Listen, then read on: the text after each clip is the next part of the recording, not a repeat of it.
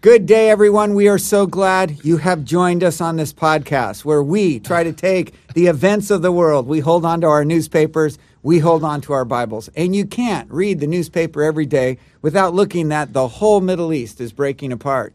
And we have somebody just back from the Middle East.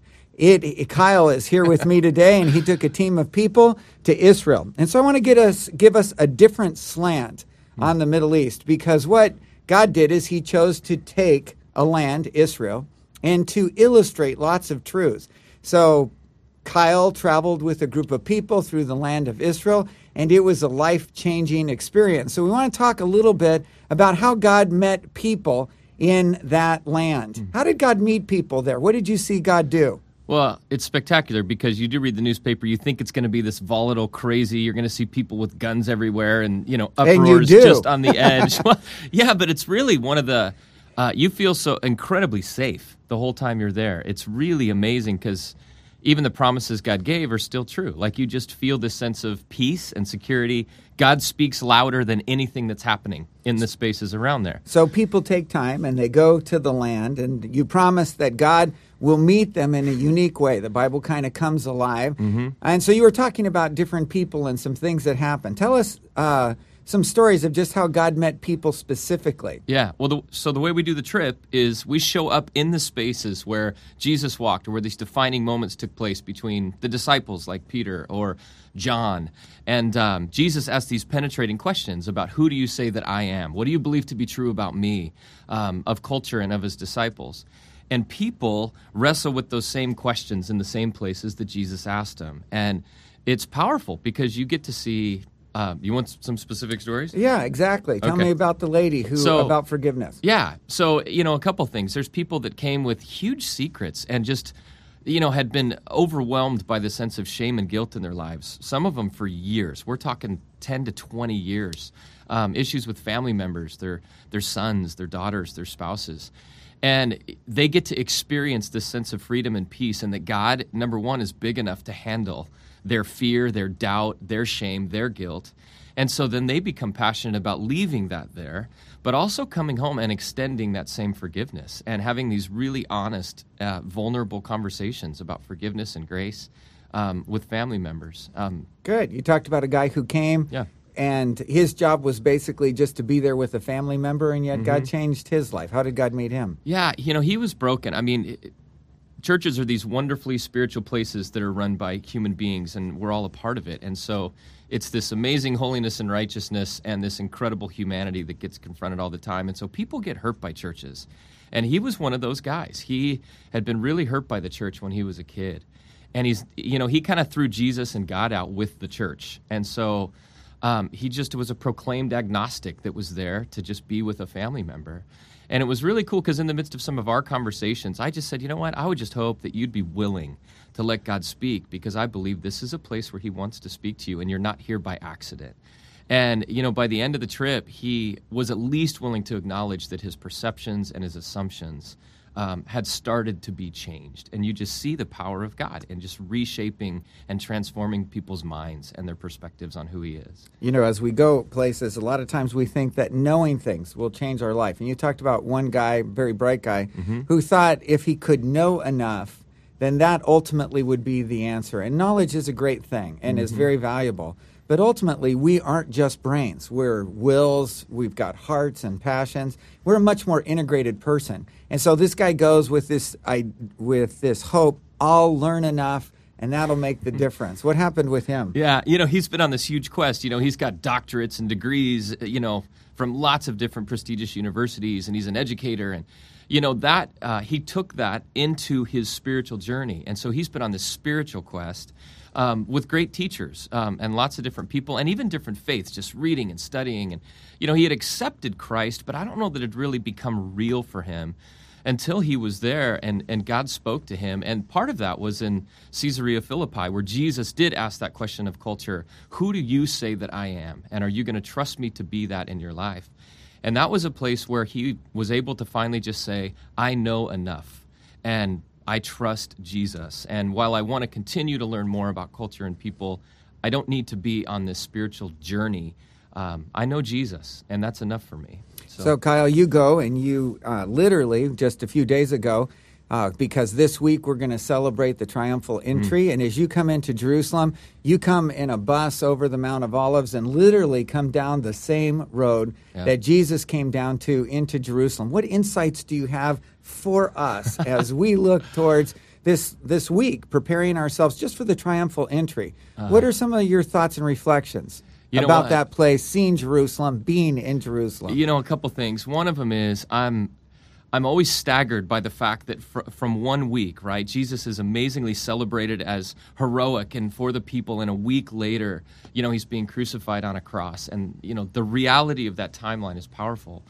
Jesus, he was a radical, and he was for the people. And one of the things that we wrestled with, and we sat on the shepherd's fields, where we remembered that Jesus came to be with us, to be like us, and to love us forever.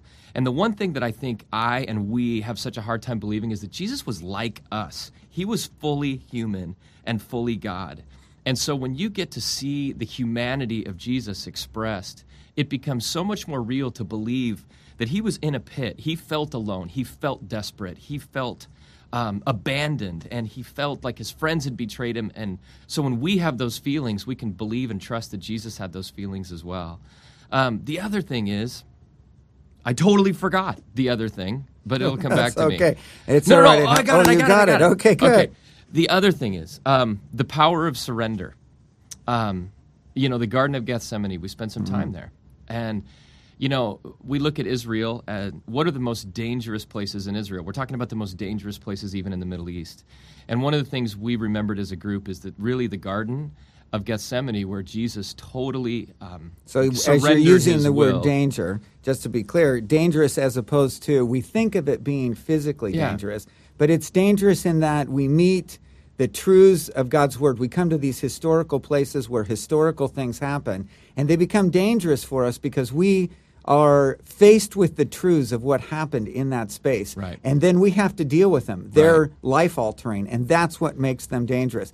And so one of these dangerous places for you was? Absolutely. The garden, where Jesus Gethsemane, where he completely surrendered his will to God's will. And he prayed 2 and 3 times, God, I take this away. I don't want this, but if this is your will, then I'll do it. And I think that's the most dangerous spiritually and dangerous for us as human beings, to be able to completely release whatever our will is to God's and to trust him. And so I guess for this Passion Week, from Palm Sunday to Easter, that's the staggering things for me, that he was radical, he was for the people, that this is a life-transforming message that is timeless, and that really it's this place of honesty and surrender that brings healing and freedom. And I got to see it lived out in these people's lives. Let's talk about what it did for you. You sit in that place in the garden, which isn't a very large place, maybe a football field on the side of a hill. That's all the larger it is. And yet you sat, you reflected, you journaled about Jesus being in this place where he's going to surrender. It's the whole point of his life, but now he has to make that decision. And so you had to reflect about that. So what was your surrender moment? I think a couple things. And the first steps, Holiday, my wife, and I have been praying and considering.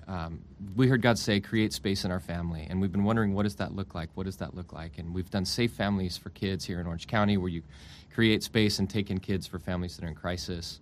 We've been considering, what does it look like to have more kids? And really the surrender for me was, I felt God clearly say that we need to do foster care and adopt. And so we're going to explore that option here locally, and we feel called to listen to Jesus and respond, which is a huge deal. Now, is that a we or is that you? Now, no, Holiday been more there? Or have you been more there? She's been more there, and I've been not so much there. And what does the surrender mean? Did it mean that you just have to do it, or you have to be open to it? I think at this point we have to take the steps to explore and go down that path and let God do what he wants to do. I have a tendency to want to control the circumstances and define boundaries real tight for God. So if he'll say, do this, I'll say, okay, God, we'll line this up and that up and make these doors clear and these ones not, and then I'll do it. And I think God just said, you know what, go home and have a conversation with your kids, and go home and have a conversation with the county. And that's all I know at this point is I've got to walk, and I've got to pursue it, and I've got to do it. But dangerous, even to take the first steps to open the door, because holidays in this position of saying, I'm interested, I want to do this. There is a sense of releasing control. I don't know now about my future.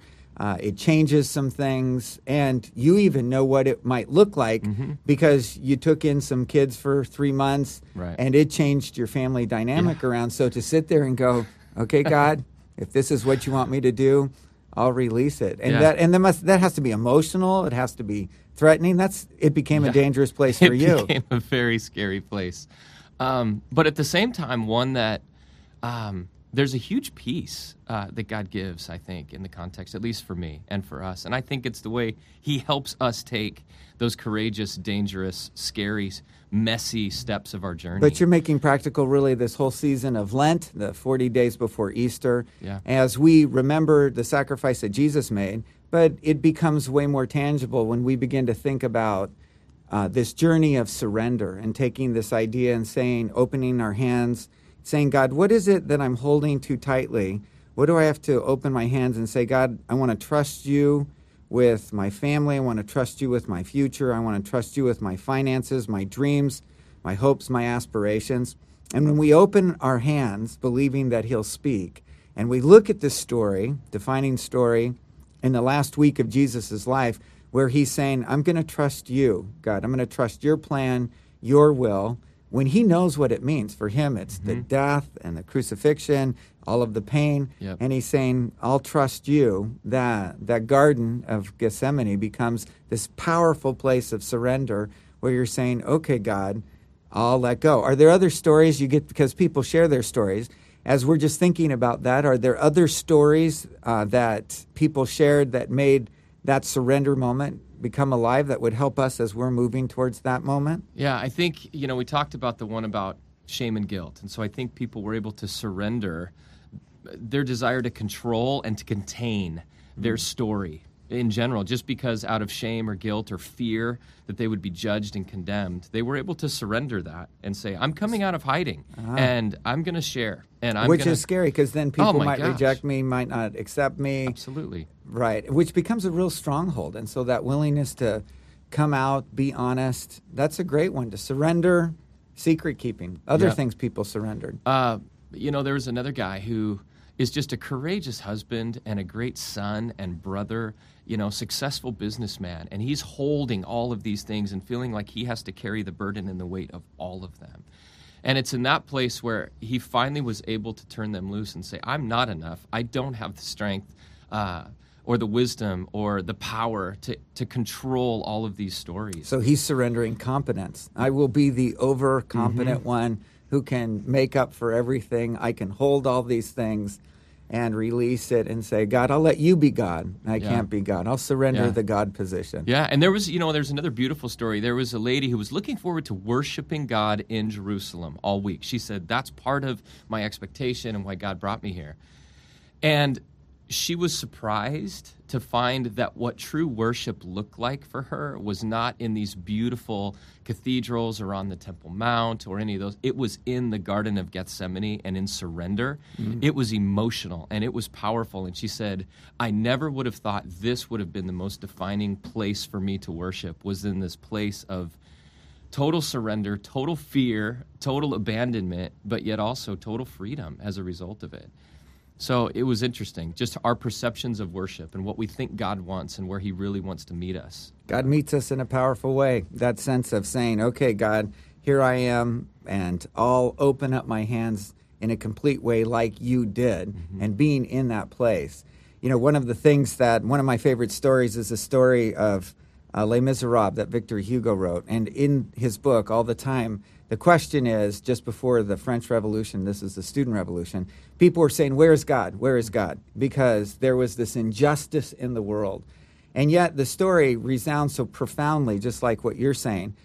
In the story, God is in the individual, meeting one person at a time. And that's the beauty of what God does. And as we move towards Easter, we all have this hope that God will meet us individually in these moments as we reflect on the story of what Jesus did as he now then comes into Jerusalem.